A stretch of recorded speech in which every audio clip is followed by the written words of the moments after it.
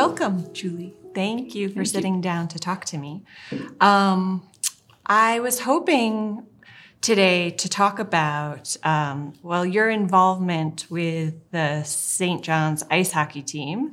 We have our offices in the same building, and I don't know if the picture is still up there, but there's a picture of the team on your office door, and I have long wanted to ask you about that and the role that ice hockey plays in your life. But I thought we would start by sort of framing it with a bigger question. Reading this fall War and Peace with my senior seminar, there are clearly many graphic war scenes in that book, but the scene that I was actually thinking about was a scene of the hunt. So when Nikolai, the middle brother, or the older brother, I suppose, in the Rostov family, sort of is taking time away from being a soldier, and he and his father and a bunch of family go on this early morning hunt. And there's this description of the hunt that is very much like the description we get earlier in the book, some of the generals who are sort of organizing the plans for a battle scene. And so it got me thinking about, and I think we often, if we sort of probe into sports, particularly team sports, the comparison between war and team sports comes up. So really, though, to make this a little more complicated right from the beginning, that comparison is sort of there for us, I think, in more than War and Peace. Certainly in the Iliad and in other things we read, we're drawn to think about the relationship between war and sports. But having watched my puppy recently sort of romping around and playing, and it got me thinking about what looks, she'll track down sort of lizards or whatever, crickets around here in the desert, and she in some ways is being predatory, right? She's gonna go, and if she catches them, she'll probably eat them. But she's so joyful and playful, and the real thing that's going on there looks like play to me. And so it got me wondering whether the comparison between war and sports gets us where we need to go. I wanted to think about with you from the beginning, sort of play, and whether there's something about play, maybe even more or in relation to that idea of the predatory or the warlike. Can we dig into that a little bit? In terms of whether when I'm out on the ice, it's a war or it's play? Yeah, sure. I think it's interesting to think about what ice hockey is, because there's two teams and they're going against one another, but it's also an occasion for me, I know it's going to sound strange, for joy, I think, because we're really out there being in ourselves, being focused, being centered in ourselves. And the sort of competition that we're having is one where we're both competing with ourselves because you're trying to be the best you can be, but also you're competing with someone one-on-one, and you're learning about that person. And so you're sort of allowed to be who you are, and you're allowing them to be who they are out there on the ice. And sometimes it turns into a character of perhaps, we are combatants and battling, but more so it's just that we're so focused on each other's movement and that sort of thing that I think it is more the idea of play and the focus that play brings rather than battle and war. Yeah. And it's interesting, I think, because one of the things that happens in War and Peace is that the expectation of war, particularly among the young soldiers, they're sort of ready for action and excited to get in there. And they come out deeply sort of disillusioned that what had felt like they were going to show their stuff, which is similar to, I think, the idea of competing with yourself and wanting to be the best you can be. Right. But they're going to show their stuff, and then, sort of their horse gets shot and they get trapped underneath the horse and haven't even seen any action and suddenly are suffering. And it makes me really wonder about So the frame around this team sports, around the ice hockey, that you show up and it's a joyful moment, both for probably the teams and also for spectators. Like there's something really exciting. Right. Is the frame of the sports important for that to happen? I mean, I think we could think of the sports as sort of the artificial version of what actually happens on the battlefield. But there's ways in which the disillusioned soldier thought that the war was going to be something more like play. Yeah. And it turned out to be something really inarticulable. Yeah. And I think the difference for me is when I read War and Peace and I see how someone on the battlefield is reacting to what's happening, suddenly they become very self-conscious. This is happening to me. Oh no, I wasn't expecting to be lying on my back on the ground looking at the sky and that sort of thing. Whereas when you're playing hockey, I really do think that you are in the moment, you're feeling the sort of the wholeness of the whole group on the ice, and you're part of a whole. You're not one sort of individual, but you're actually moving as a whole with all the other team members and things like that. And so you're getting, I think, a better sense of, the only word I can think of is fulfillment. You're fulfilled in the group itself. There's nothing that's that, nothing shocking like that. You're totally in the moment. In fact, one way I think about it is that you're not playing the game's playing you. And you are just, part of a whole that's moving in space. And that feeling, it makes you greater than yourself, I think is, for me, the difference between hockey or a battle or something like that. And do you think that we would, when we think about play, so I think back to my puppy and this sort of, there is a striving there. It's also with little kids who like soccer or whatever. You can watch them just sort of like the ball is out there and they want to go for it. There's something compelling about wanting to capture but you've used the word focus a lot, that there's this focus and this idea of the whole. I like that a lot. Yeah. But can we connect that to play? And I'm wondering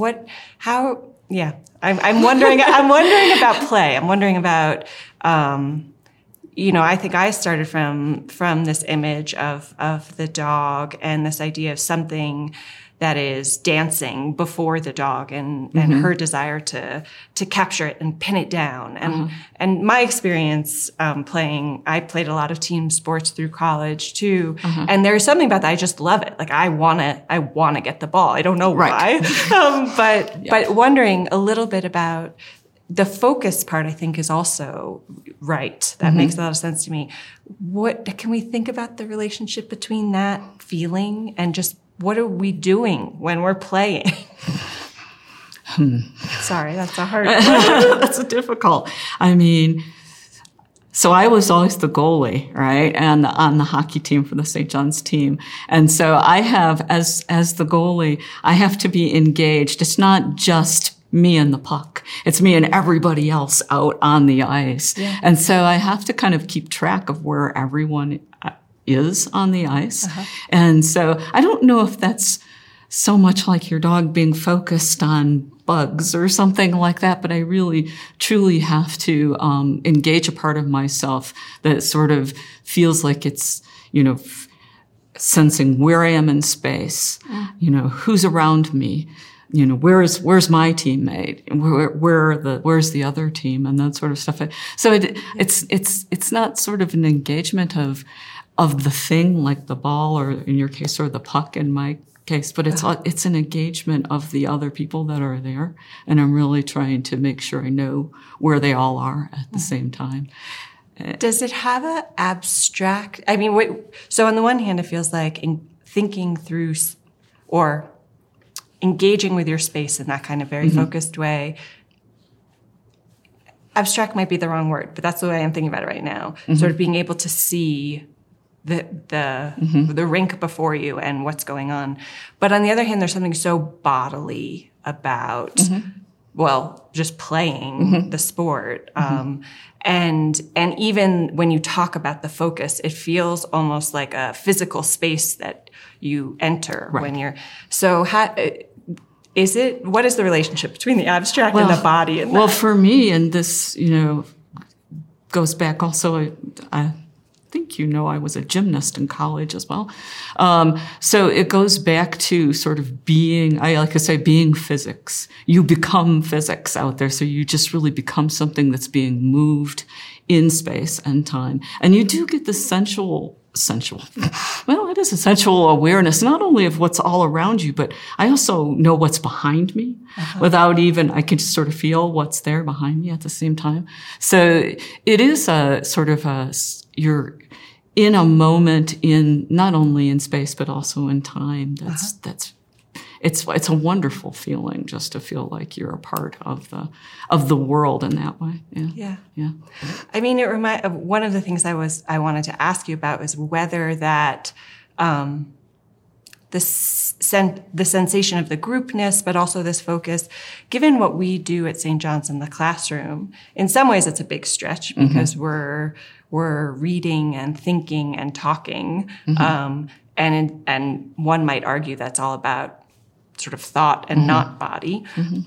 But does it overlap at all, the description that you Definitely does, because if I am sitting in a seminar, in a classroom, and I suddenly become incredibly self-conscious, I lose track of the conversation. Everything that we've set up to that point, after that, I really feel that I have to stay focused in that moment with the discussion, listening carefully. It is very much. That's why I don't want to think about what I do in the classroom as me directing the conversation. I know we use those words sometimes, but it's more that I'm just in tune with the conversation. I'm listening to the students. I'm moving with the thought as it moves around. And I'm keeping a sense of it as a whole. I think that's, again, wholeness is very important to me. So I have a feeling that there's a whole conversation that we're having, and there's not somebody who's not a part of it at the table. I'm always, I don't know if this happens for you, but I'm always kind of aware of maybe someone who's not in tune with the conversation, and I sort of want to speak to that person at that moment and say, oh, well, what do you think? And that sort of thing. So the focus is, I think, that's similar to what we do in St. John's in conversation. Yeah, when you describe it that way about the student who might not be talking, that does have a bodily feel to me. When I think about being at the seminar table, there is something, especially about that is, like you might be feeling your way. Your position on a field. It is about bodies as much as it is about the thoughts that are being expressed. Yeah, I think so. And you want to try to tie that person in somehow to the conversation. Because otherwise, I mean, I'm trying to think of a good analogy from hockey. I mean, what it would be like if you just had some person who was, skating around at one end of the rink doing nothing or something like that. So you want everyone to be involved. So we've kind of been focusing on, and it seems important to me, and I think not always intuitive, that the kind of joyfulness and unity in playing team sports, and for you in ice hockey. I think we may have talked about this as like the social contract that goes on, that we come together, sort of loving each other, even the opposing team, in order to do this thing, which may then include, usually does, competition, ambition, these sort of more warlike things.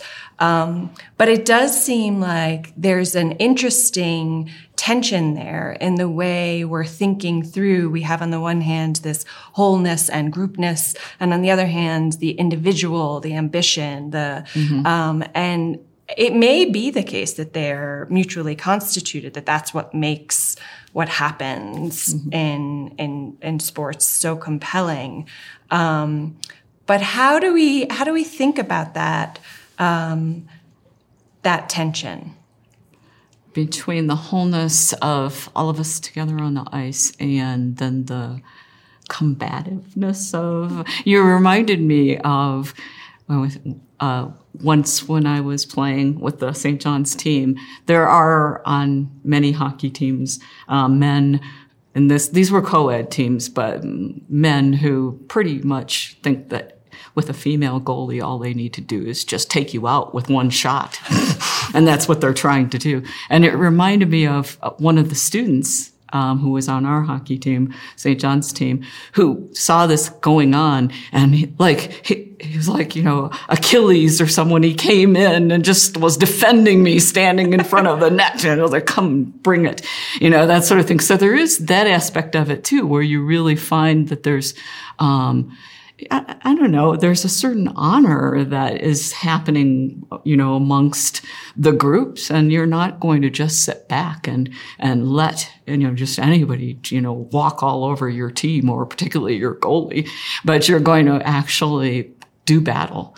And I'm thinking about how those two ideas are related. Is that the question that you have, this sort of coming together as, combatants and really standing up for one another on a field of honor. And then also the sort of, also learning to work as a team and doing that. Yeah, it's a very interesting tension that's happening, because you can go overboard with that. I mean, you could definitely become incredibly angry, and fights do break out. And, hockey games, I know it comes as a shock to you, but fights do happen at hockey games. Yeah, so the two are sort of in tension. But what intrigues me just thinking about it is, it always backs down. It never turns into this thing where the whole game just stops and you don't go on. There are these ways in which these things really sort of, it just settles, and you just go on with what's happening in the moment. So I'm not quite sure how to bring those two ideas together. What do you think? Well, I don't know. What's striking me right now is the idea that how frequently I think we think of the sports as a kind of analog for war, but I think we put sports in quotations. It's the derivative of war that is sort of what we take this instinct and we pull it into society in a way that we can manage it. Right. But I'm increasingly, I want to flip that and say, actually, maybe there's something about the tension,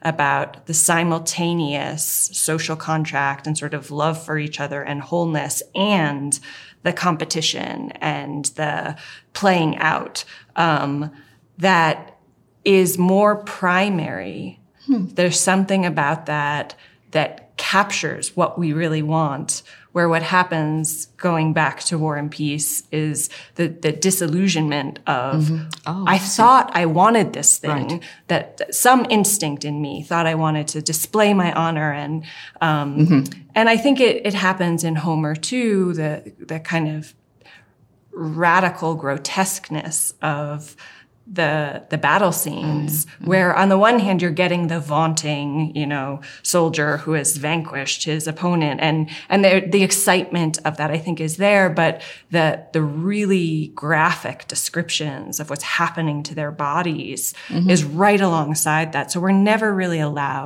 permitted by Homer to simply get the high of the vanquished and that idea seems to be called into question a little bit. And I guess that's what I'm wondering now about calling it into question, whether there's something about play and the framedness of it and this doubleness, which might get more at what this human instinct is, what it is that we're doing. Maybe it requires both. And it's not just that we're kind of cooperating, but there's also has to be a way in which I am showing my very best, what I can do. I think that's really, really true on the ice. When you're playing the game, you really are trying to play.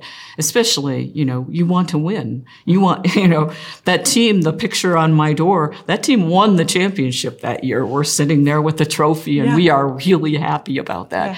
Yeah. So you do want, it's not, we're not there just to be out on the ice, and we want to conquer. Right. We want to win that game.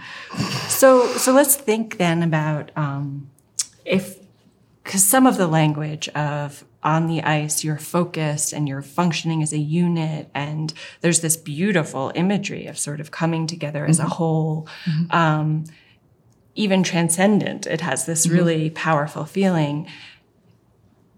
Is it connected to competition and is there something, I think that's not intuitive. You wouldn't put the kind of violence or however we want to describe that desire to really win, whatever, with the kind of wholeness and unity. But do they inform each other at some level? Yeah. It's interesting when you say that, being the person I am. I don't separate them when I'm thinking about it. I do want to win, even though I'm working against all of these other people and with them at the same time to have this thing that we're calling the game. I want to win. I don't want to just be out there for exercise or something like that. I have that fighting spirit inside me. I hate to lose. I tell you that. I very much hate to lose. And I need that. I can't just go out there and say, oh, may the best team win. Maybe some people can do that, but I can't. I have to have that fighting spirit. Yeah. So it seems like, does it seem like two different things to you, or does it seem like one idea when you're out there playing a sport?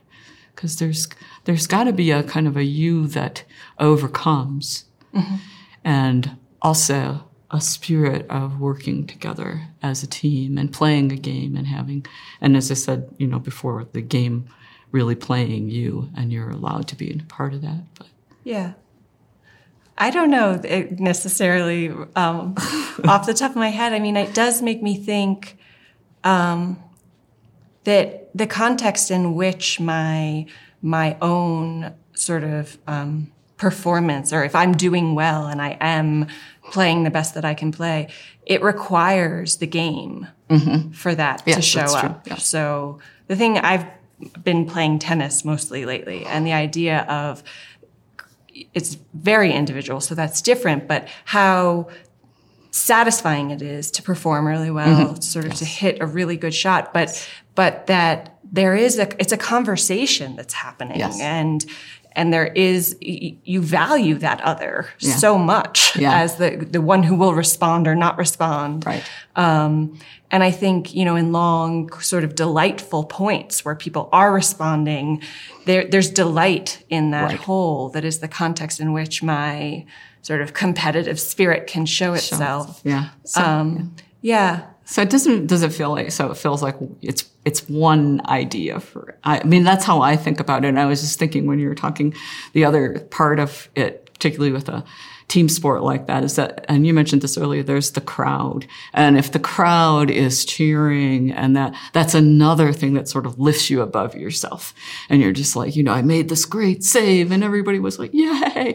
And whoa. And you're just like, the level of adrenaline just jumps for you at that point. And so it's that's an individual thing, I think, that comes through as you're feeling the sort of competition. You're also feeling that incredible sense of being on top of your game and doing the best you can possibly do, and seeing people appreciate it, I think, is really important. My experience being on the ice with St. John's students was that they were very much, I don't know, they, for me as a team, seemed just more in tune with the idea of working together as a group than the other teams did. The other teams were very much, individually for themselves. And we were the team that as I said, we were in tune with one another. We heard, we listened. We knew where everybody was on the ice. Mm-hmm. And so I don't know that any particular book was, something that I would think about and say, it was just like in. Yeah. So I'd really think about which book would show that. Yeah. Well, let's go.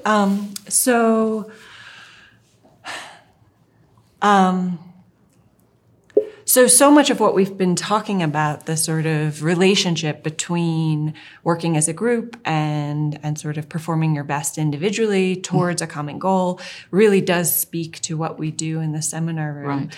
I mean, I think it's it gets complicated for me because I think about the Meno, which we read freshman year, and the students are faced with Socrates talking about the difference between an heuristic argument and a dialectical argument, and the idea of an argument that is made in a warlike way to sort of vanquish one's conversational opponent versus a dialectical approach, in which we build together towards, in a kind of back and forth way, we work with each other. And in a very sort of superficial way, I think we talk about that with a freshman as the dialectic version is our model. That's what we're doing. We're not in there to be the smartest one in the class or to sort of try to contradict each other. So how do we work together? How do we work that in? What we've been talking about on the ice is this either tension or relationship. How does that show up in the St. John's classroom? I know where the dialectical part, the group part happens, but that individual spirit, the thing about, how does that get incorporated for us, do you think? An individual spirit of desire to win? Yeah. Oh, interesting. In conversation.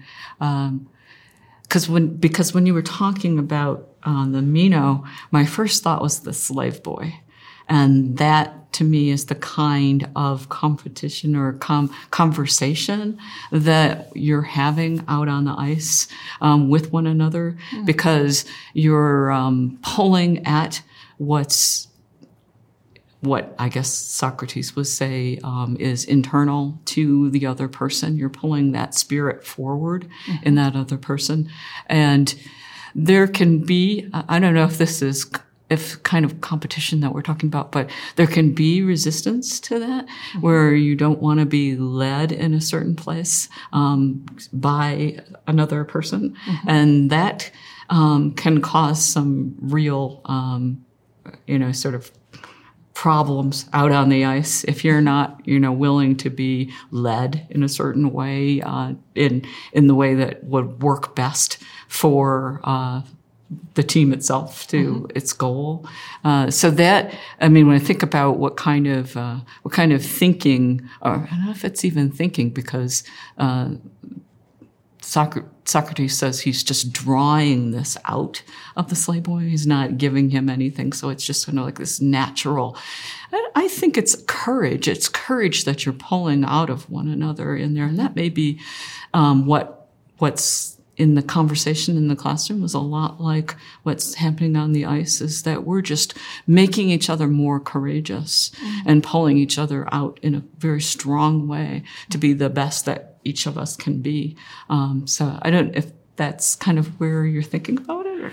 No, that's interesting. And it sort of characterizes this, I don't know, we've said it in different ways, but a kind of desire to be the best that you can be, and sort of show your stuff, and so that if I allow you, like Socrates gives the slave boy the chance to show his stuff, show what he knows, and if I can allow you to do that, and you putting that out there and shine, and then we can work together to try to figure out, well, how can that be better? How can it be how can you sort of tether that courage that you're feeling in the classroom, but, you know, being able to speak in front of the seminar or something like that. Yeah. I think that's... Yeah, it's interesting. It's sort of a recharacterization, at least for me, of something like ambition or the individualism, which I think it shows up that way, you know, sometimes. But the idea of either pulling out someone else's courage or experiencing your own courage pulled out of yourself. Yes. And that others are making room for that to happen. Right. Sort of weaves together that individual impulse or experience of really being the best that you can be with the room that others have made, whether it's in a given play on the ice or the actual rink and the fans, like that room is being created for this possibility of an individual sort of courage showing itself. It makes it less intention or less sort of paradoxical. Well, how do we put together the sort of impulse for competition and winning, and on the other hand, this notion of a kind of inherently group dynamic, a social contract, a working for each other. But it seems to be more complicated than we all sort of come in with a group spirit and we're here to encourage each other. That's true, but I think that the nature of that impulse, like when you have a breakaway or there's something about that is forceful. It's not exactly generous in the moment. It's taking that opportunity. And I think that it's instructive to me about thinking about the classroom, because I think that has to happen. People have to embody personally the full force of the room that is made for them so that they can say something sort of on their 2 feet, but in the context that it would only be meaningful given that it's in that context. Right, like the dynamic of when you're doing a Euclid proof and someone just is amazing and you're just watching that skill and they're just line, just wonderful, and you're sitting back and the only thing you want to do at the end of that is just applaud them as a student. Wow, that was incredible. You just sort of took that moment and made it greater than what it was. I think, I could see that in terms of the same dynamic as what we're doing when we're playing. Yeah. Play is an interesting thing, I think, because it's we think of it, it's a game, it doesn't matter, but it really is an embodiment of a self, and a self that can become greater through the dynamic of the play, and it's a self that can be kind of a presentation in front of others, and also inspires them to be greater than themselves. I've had amazing math classes. I don't know why I keep thinking of math, but math classes like that, where you just see someone who just does this amazing solo performance at the board, and you're just aghast, and everybody is just, and you walk out of there feeling like this was one of the best classes I've ever had at St. John's. Yeah. Amazing. Yeah, no, that's helpful to me, thinking about that sort of our potential to be better. You know, we're not fixed. So we have ways in which we show up every day, but they're not fixed. We sort of can push those boundaries. We're not only malleable, but just not sort of defined. Right. And that idea of play being a place in which that we engage with that aspect of ourselves. And I think you're right, that's really a lot of the delight of it, that I, get on a soccer field or on a tennis court and I don't know what's going to happen. And I know I'm going to push that in me or as a group and see what might arise. But it's the might arise part. It's experiencing the world as something that is not fixed and could go either way. That flexibility seems really important in terms of what we're doing when we're playing. It's sort of obvious, but we're playing with the boundaries of ourselves and what's possible. And it's really satisfying. Yes, I agree. Very much so, yeah. And I was thinking back to the opening example from War and Peace that you were talking about, and when I think about the opposite side of, is it Alexander? Who's lying on the ground? Andre, sorry. Yeah. You've done War and Peace since earlier than I have. Yeah. But before that time, when he's running from battalion to battalion and helping and trying to keep the war going and keep it going forward, and you do get a sense of that aspect of play and also of just the dynamic of being an individual in battle.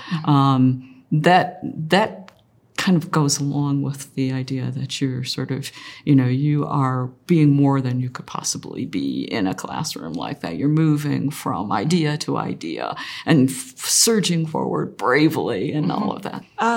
Well, I think, the seriousness of play is sort of what is highlighted for me there. There's something really serious about it. It's not just...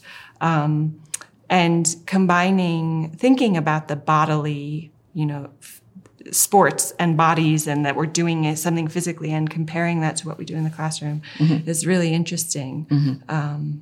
It leaves me with a lot to think about, but I think it's a very useful. And I think that we sometimes separate too much sort of our activity, our philosophical activity, the life of the mind. That what you're doing for me is bringing those together somehow. What happens when we're doing this very physical activity on a sports field? It's not entirely different, and nor is it simply an image for what we're doing in the classroom. It's actually very much related, and that's worth thinking about. Yeah, I think so. Yeah, and I mean, we both just went through a year where we were not in person, and we were teaching online, and I just thought the being back in the classroom this year for me has just been so wonderful, just to be able to have those people present in front of me and see them striving and see them, working at what they're trying to do and bringing together ideas, and having to encounter one another in a way that they didn't encounter each other last year when we were, working on Zoom, when we had, all these all faces staring at you, on some flat sort of panel, and you were just looking, and you never really got the feeling that this was a group striving together to understand. At least for me, I missed the physical aspect of it. Yeah.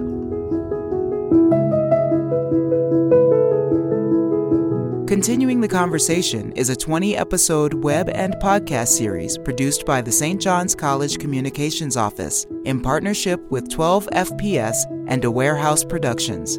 To continue the conversation with St. John's College, which offers a bachelor's degree in liberal arts, in-person and online master's degrees in liberal arts and Eastern classics, as well as Summer Academy for high school students and Summer Classics for lifelong learners, go to sjc.edu.